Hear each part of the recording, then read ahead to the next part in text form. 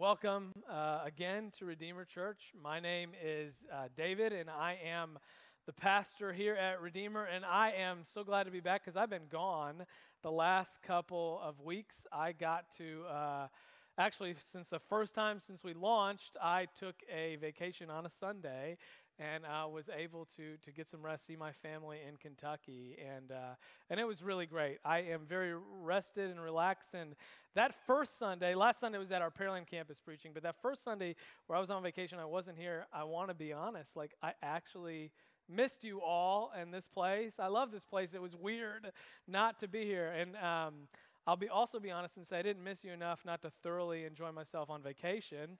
But I did miss you guys, and I'm really glad to be back.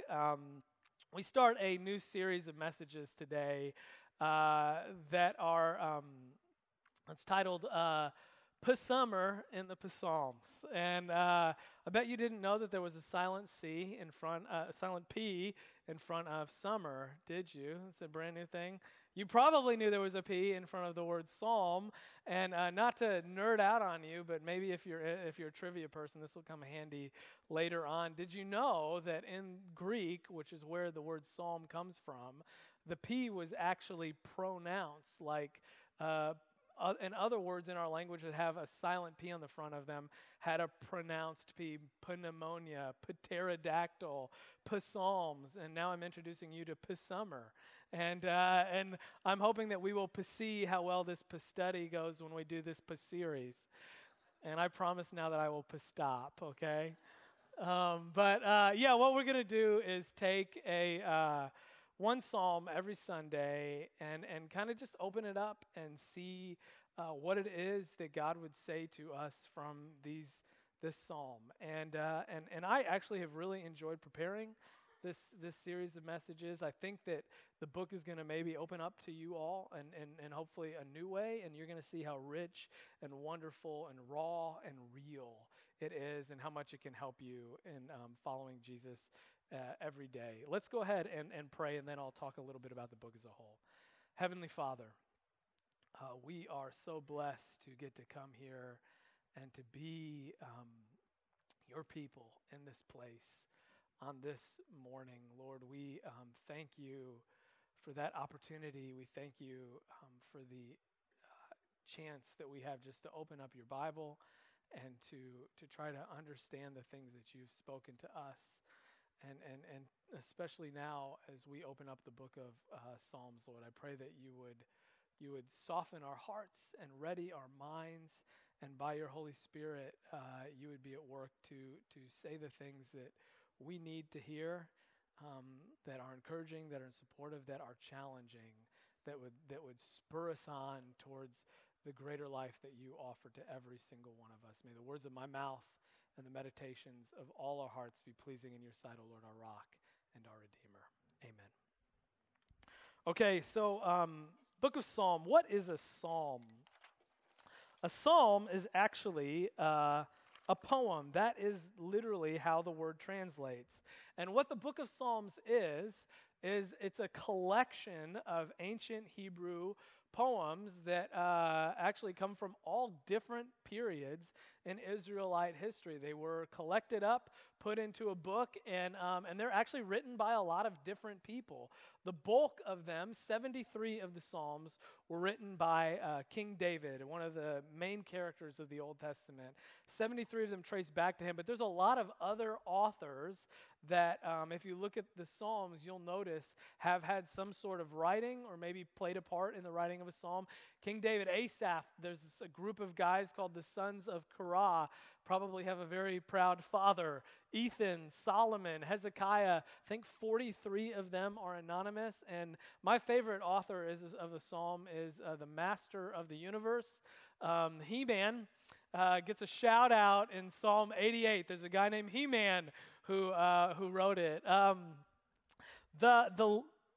There's actually, I mentioned they were poems, and so what a lot of people have said is maybe the Psalms are like a hymn book. Like maybe the Psalms are like the book of hymns in a traditional worship service that in a Christian church that you'd open up and read and sing, but that's actually not what is going on here. They are poems. Some of them were made into songs. A lot of them became part of the heartbeat of worship and were sung in Israel's temple over the years.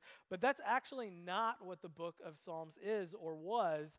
It actually was it was a theological book compiled where all these poems were collected probably after the Israelites returned back to Israel after they were exiled in Babylon. So after they were taken to these people away and they came back, some person, we don't know who it is, collected all these psalms, put them together in this book, and had very focused intent and desire when he put them together, when this person made the book of Psalms. And there's actually a structure that's very helpful in knowing, and it's hard to see if you just open up your Bible to the thick part of the middle, which is what we all probably have done when we open up the Psalms. There's an intentional structure, and it's easy to see it if you begin at the end. The last 5 Psalms, 146 through 150, begin and end with the word hallelujah. Hallelujah. And that's a word that you probably heard before. You probably have some idea of what it means. You probably heard it as ad nauseum based on a Leonard Cohen song that was played and covered over and over and over again after that man passed away. A very good song, a very interesting song. But hallelujah, based on the context that we know it in, we think that it probably means something like, without having looked up a definition, to exalt, to praise, to give thanks. And that's partly it, but it's actually more specific and focused than that. Hallelujah is a command that means to praise. Like, you need to praise. You ought to praise.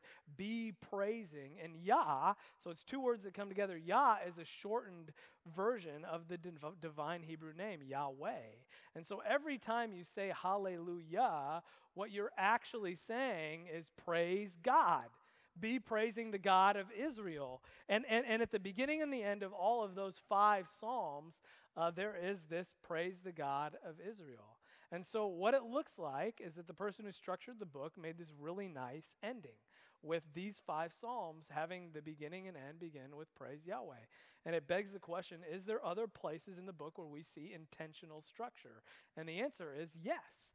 There are actually 5 different collections of books inside of the Psalms. If you actually go and open up the book of Psalms and piece through it, you're going to notice an editorial note at books 3, 4, 42, 73, 90, and 107 that says book 1, book 2, book 3, book 4, book 5. And if you look at like what's going on in those collections, there is some like internal consistency in thought and design, and there are themes that come forward. And at the end, one of the reasons we clearly know that this is the end of the book is because every single one of those groupings goes back and says, may the Lord God of Israel be blessed forever and ever. Amen and amen.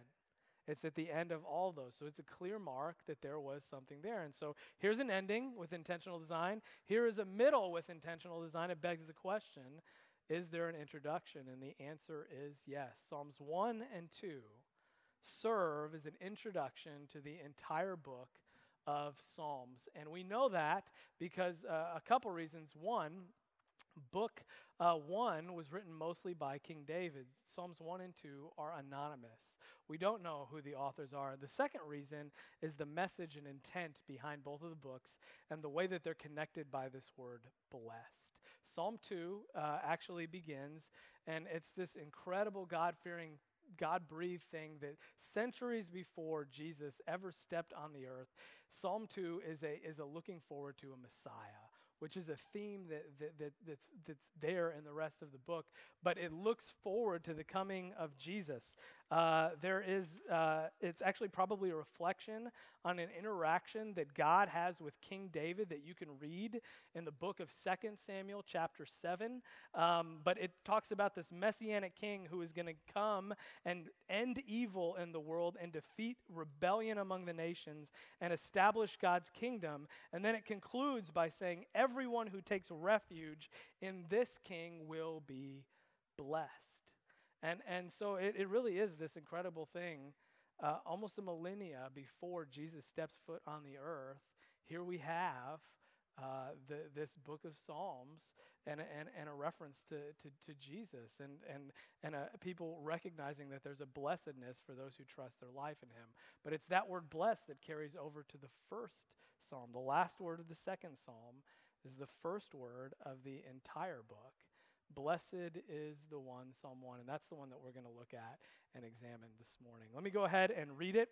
I'm going to read from the NIV, Psalm 1. If you don't know where the Psalms are, like I said, open up your Bible to the middle, and you're probably there. You're welcome to follow along. It's going to be on the screens as well. Here it is. Blessed is the one who does not walk in step with the wicked, or stand in the way that sinners take, or sit in the company of mockers, but whose delight is in the law of the Lord, and who meditates on his law day and night. That person is like a tree planted by streams of water, which yields its fruit in season, and whose leaf does not wither. Whatever they do prospers. Not so the wicked. They are like chaff that the wind blows away. Therefore the wicked will not stand in the judgment, nor sinners in the assembly of the righteous. For the Lord watches over the way of the righteous, but the way of the wicked leads to destruction. Okay, so here we are, the book of Psalms. The entire book of Psalms begins by describing a person, the one. Some translations say, blessed is the man.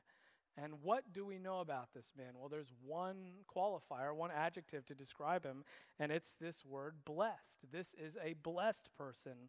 And this is a word that we don't often use today in normal speech, probably not at all where I'm from in the northern part of the United States. In the South, I have noticed, is sometimes if you ask somebody, how are you doing today? Somebody will say, I'm blessed, right? and there's a very intentional meaning typically when somebody says that. But there's also a very intentional meaning in Hebrew when this word blessed is used. And probably the most the strongest way to translate it is to say actually happy. Happy is the one, is how the beginning of this psalm starts. But it's not like the same kind of happiness that we typically think of. Like, this isn't what happens in our minds when endorphins get fired off when we hear the word Bluebell ice cream, right? This is more of a substantial happiness, like something that is lasting, that's stronger. It's got to do with sustainability, with fulfillment, and it's often, maybe sometimes people make the contrast between joy and happiness, and joy is long lasting, happiness is temporary. That's the idea. This is less like Pharrell Williams, like happiness is a room without a roof. If you feel like happiness is the truth, and blessedness is more like knowing a truth that then can anchor you in a state of happiness. That's the idea that's going on here. And so that's how the psalm begins. Here is a person who is blessed, who knows joy, who is happy. And I think that should immediately perk up some ears, because it's describing a person, saying this is a person who's blessed. What does their life look like? How are they happy? Happiness is something that perks up ears because it's something that I think almost all of us want. We want to have a life filled with joy. And I know that because I did a little Google research and I typed in, how can I be blank, and let autofill fill it in. Guess what the second one on there was? Happy.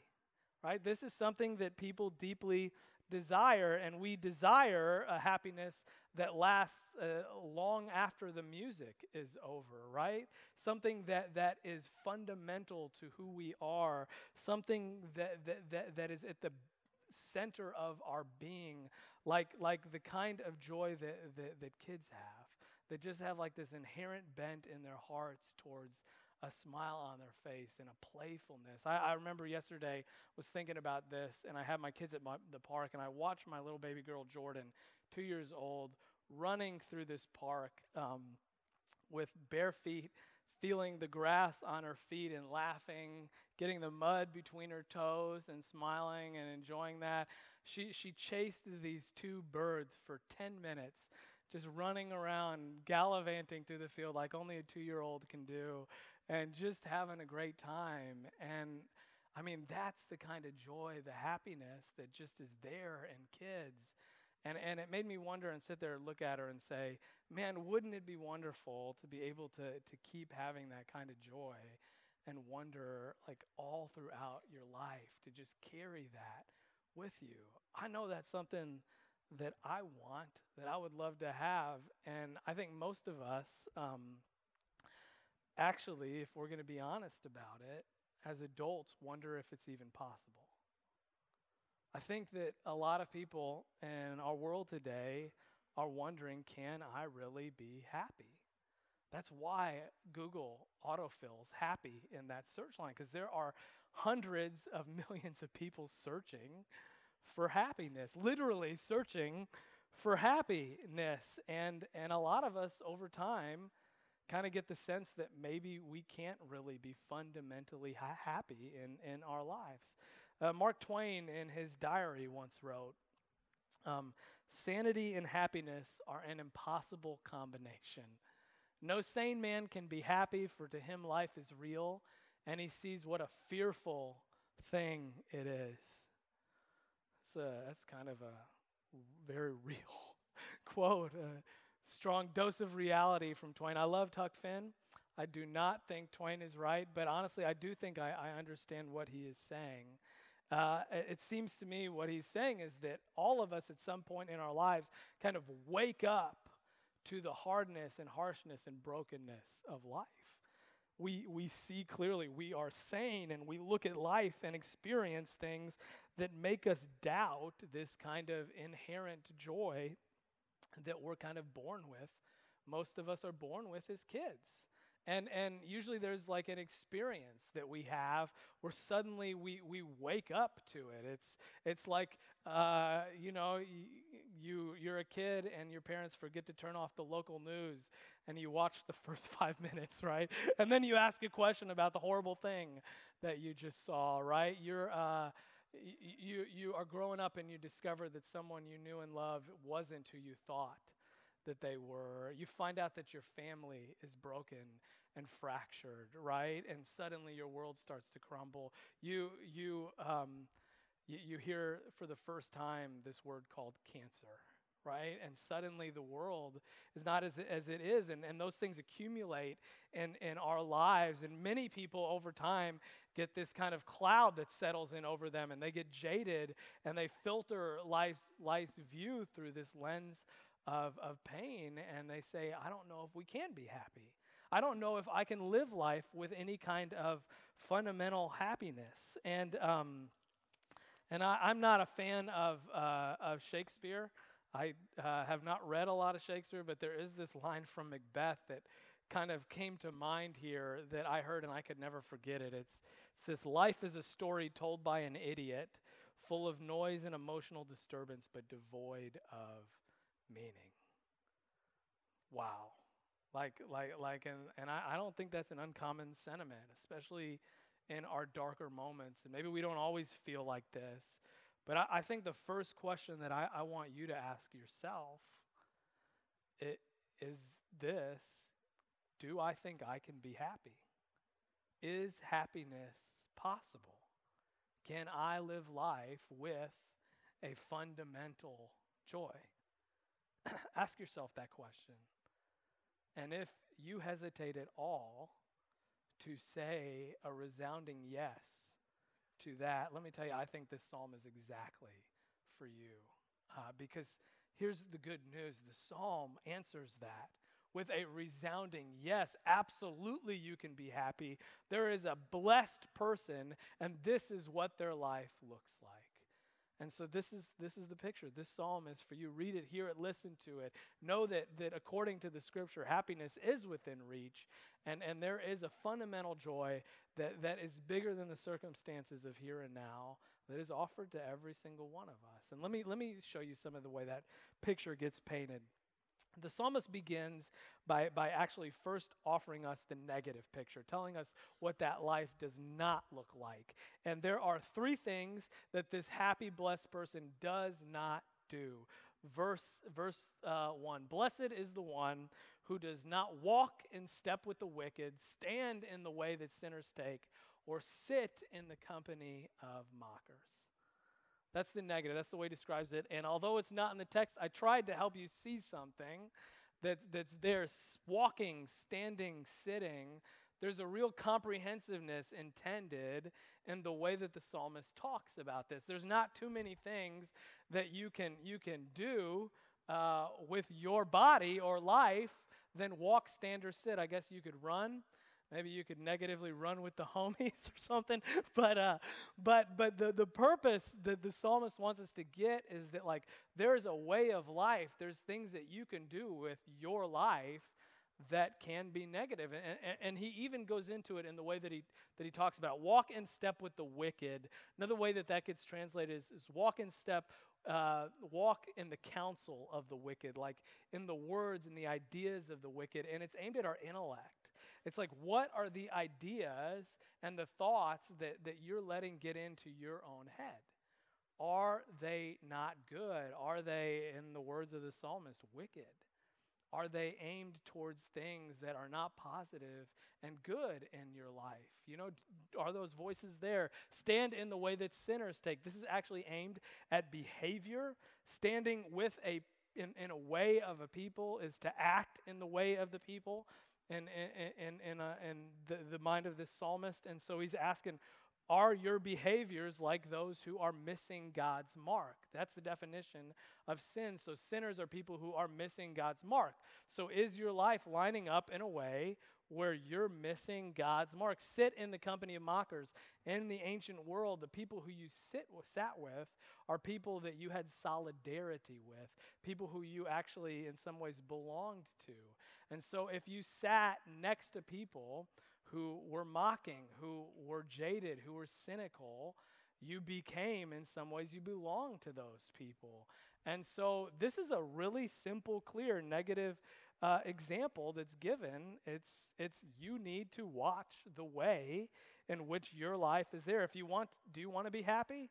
Well, then look around and think about the influences and the people and the voices that are going on in your life. Don't listen to, behave like, or spend all your time with those who are going to steal your joy.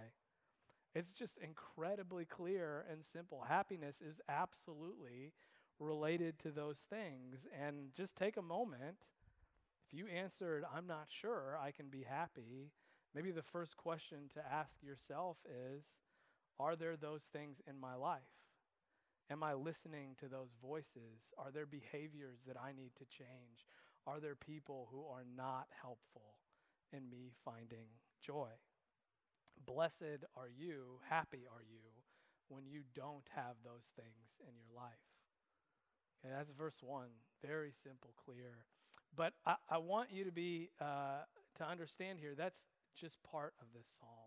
That's only actually the smaller part of the road to happiness that is here in this scripture. It's very much there, but Christianity is a lot more than behavior modification. It's a lot more than the Ten Commandments do not.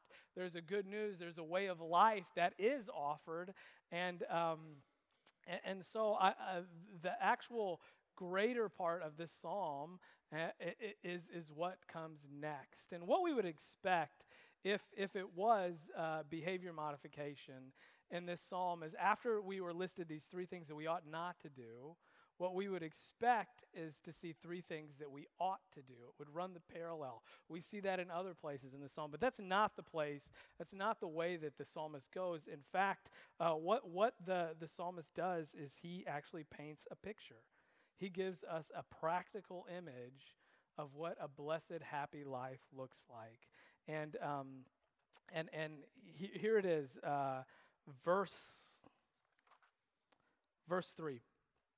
That person, the blessed one, the happy one, is like a tree planted by streams of water, which yields its fruit in season and whose leaf does not wither. Whatever they do prospers. So what does the blessed one, the happy one's life look like? Like a tree. Yes, it tells us that it looks like a tree, but a very specific tree, a tree planted by streams of water. Not planted just anywhere, not living just anywhere, but next to a stream of water. And that would have been a pretty potent metaphor because remember where the people are that are hearing this for the first time. Right? They are in the hot, dry, arid climate of the Middle East. It's pretty important to get water there.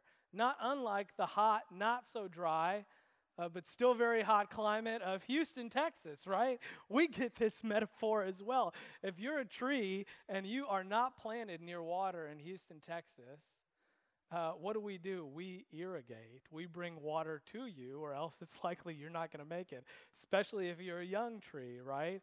In the Middle East, they brought the trees to the water because they didn't have irrigation during this time, but they wanted that tree to live. And so actually in the Middle East, this is such a potent metaphor because entire civilizations grew up along water. It was the only way to survive. Egypt's got a population of 90 million people.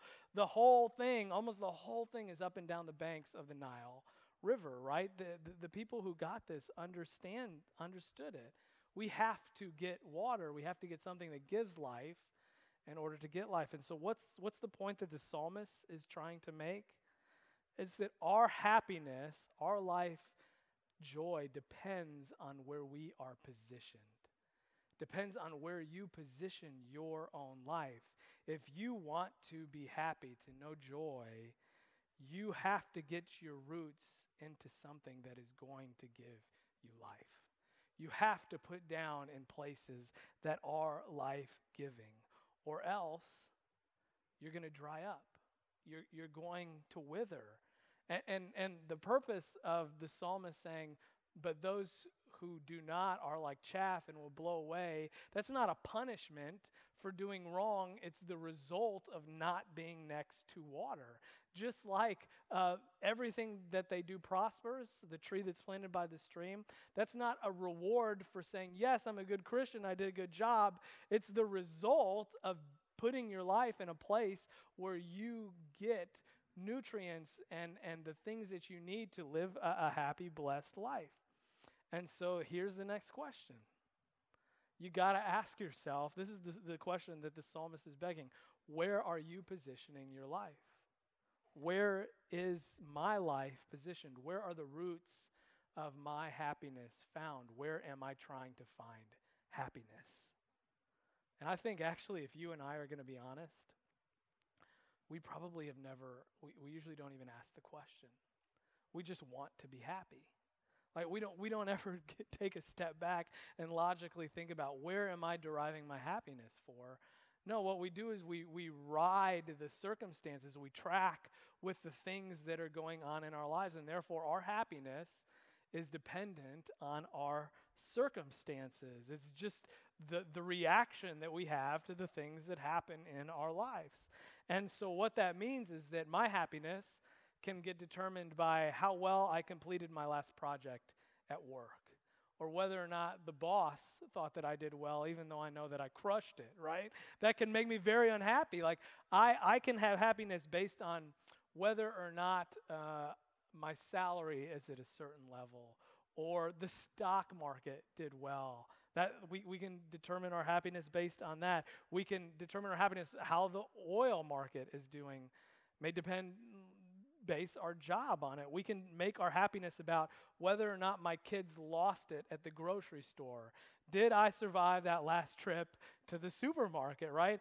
Many people base their happiness on the result of a sports game score, right? I am happy because the Astros won.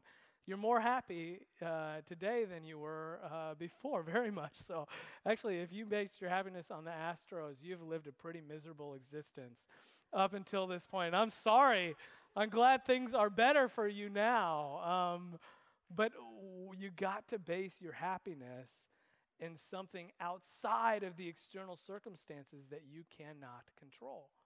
We have to find a way to anchor ourselves in things that are there constantly, that's always there. Otherwise, how can you ever expect to experience fundamental joy? You cannot. You have no control of it. You're just going to track with whatever happens in your life. And I think this is where Mark Twain was right. This is where he was speaking very sanely. Life is hard.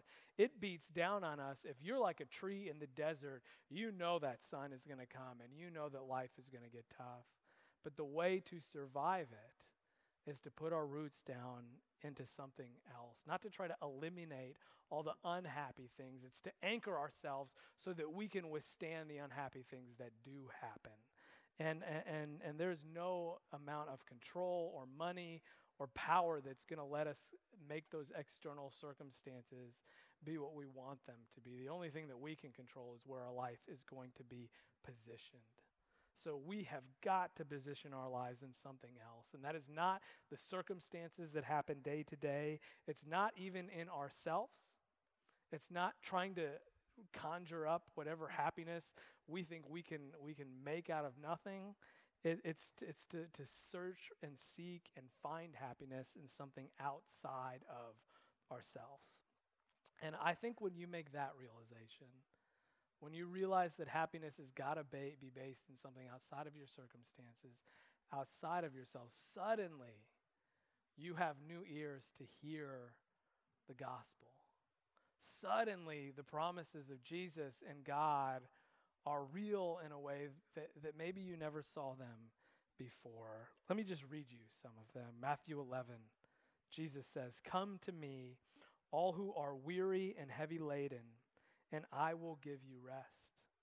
Take my yoke upon you and learn from me, for I am gentle and humble in heart, and you will find rest for your souls. For my yoke is easy and my burden is light." Whose yoke are you wearing? Not yours. You put on Jesus' yoke, because your life, come to me, all who are weary and heavy laden, who are lacking the joy that we want. We then find that Jesus' life on ours, guiding ours, is easy and light, right? Colossians 2, "Therefore, as you have received Christ Jesus the Lord, so walk with him, having been firmly rooted and now being built up in him and established in your faith, just as you were instructed, and overflowing with gratitude." So you hear that language of rootedness?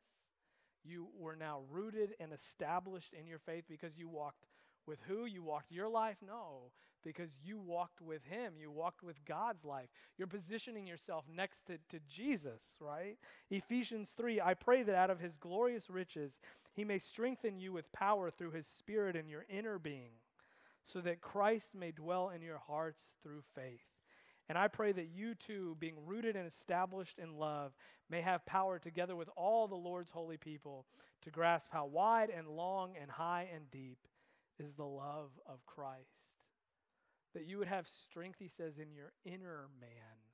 Like the strengthening of who we are in our spiritual beings, that's where happiness comes from. And there's that rootedness language. And where does the rootedness come from? It comes from knowing the truth about the love of God. How wide and how deep and how long and how high. That's where you put your roots. And consistently, over and over, those are just a couple of the many verses that capture the thrust of the Bible. A Christian isn't someone who doesn't do certain things and does other good things. It's a person who positions their life by faith in Jesus and in this relationship with God. They are a person rooted and planted in something other than themselves. And that's why the Bible talks about being partakers in a divine nature. We have had something outside of us become a part of who we are and inside of us, and so that we are now planted like a tree next to a stream, and we get all that we need. Now we have this like way to look at life and experience the bad things that give us this power and this outlook that yields true joy, even when the world's falling apart all around us. That's the witness of Scripture. Root your life not in yourself, but in Jesus. The secret to happiness is rooting your life in God. Okay? And here's the last place that the psalmist goes, that I want you to see this. He actually tells us one of the ways that we can do this. He tells us how to position our lives in God. Verse 2, but his delight is in the law of the Lord, and on his law he meditates day and night. He delights in the law of the Lord, the blessed one, the happy one, and on that law he meditates day and night. All right, so this is not the law that you may be thinking of, the 10 Commandments, the do-nots list. It's part of it, but no, like what the Hebrew people would have had in mind when they heard this word law was the Torah. Torah. This is the first 5 books of the Bible: Genesis, Exodus, Leviticus, Numbers, Deuteronomy. That's the word that's used for law in Hebrew.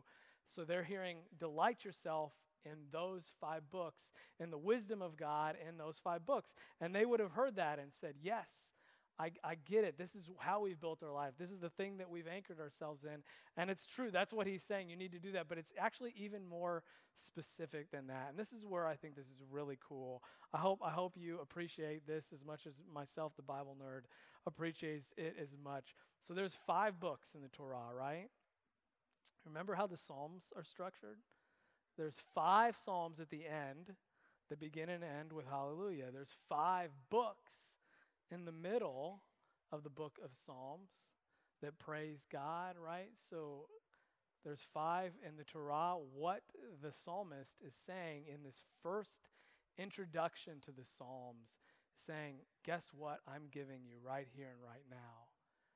This collection of poems, these real raw prayers and thoughts and things that people are saying in their relationship with God and trying to live through life, they are like a new Torah. Take the book of Psalms, just like you would have taken the first 5 books of the Bible, and put your roots down in it. Pray these prayers, read these poems, hear the things that are said there. Let them be words for you, these God-breathed words as you're living life, and learn to anchor yourself in these songs.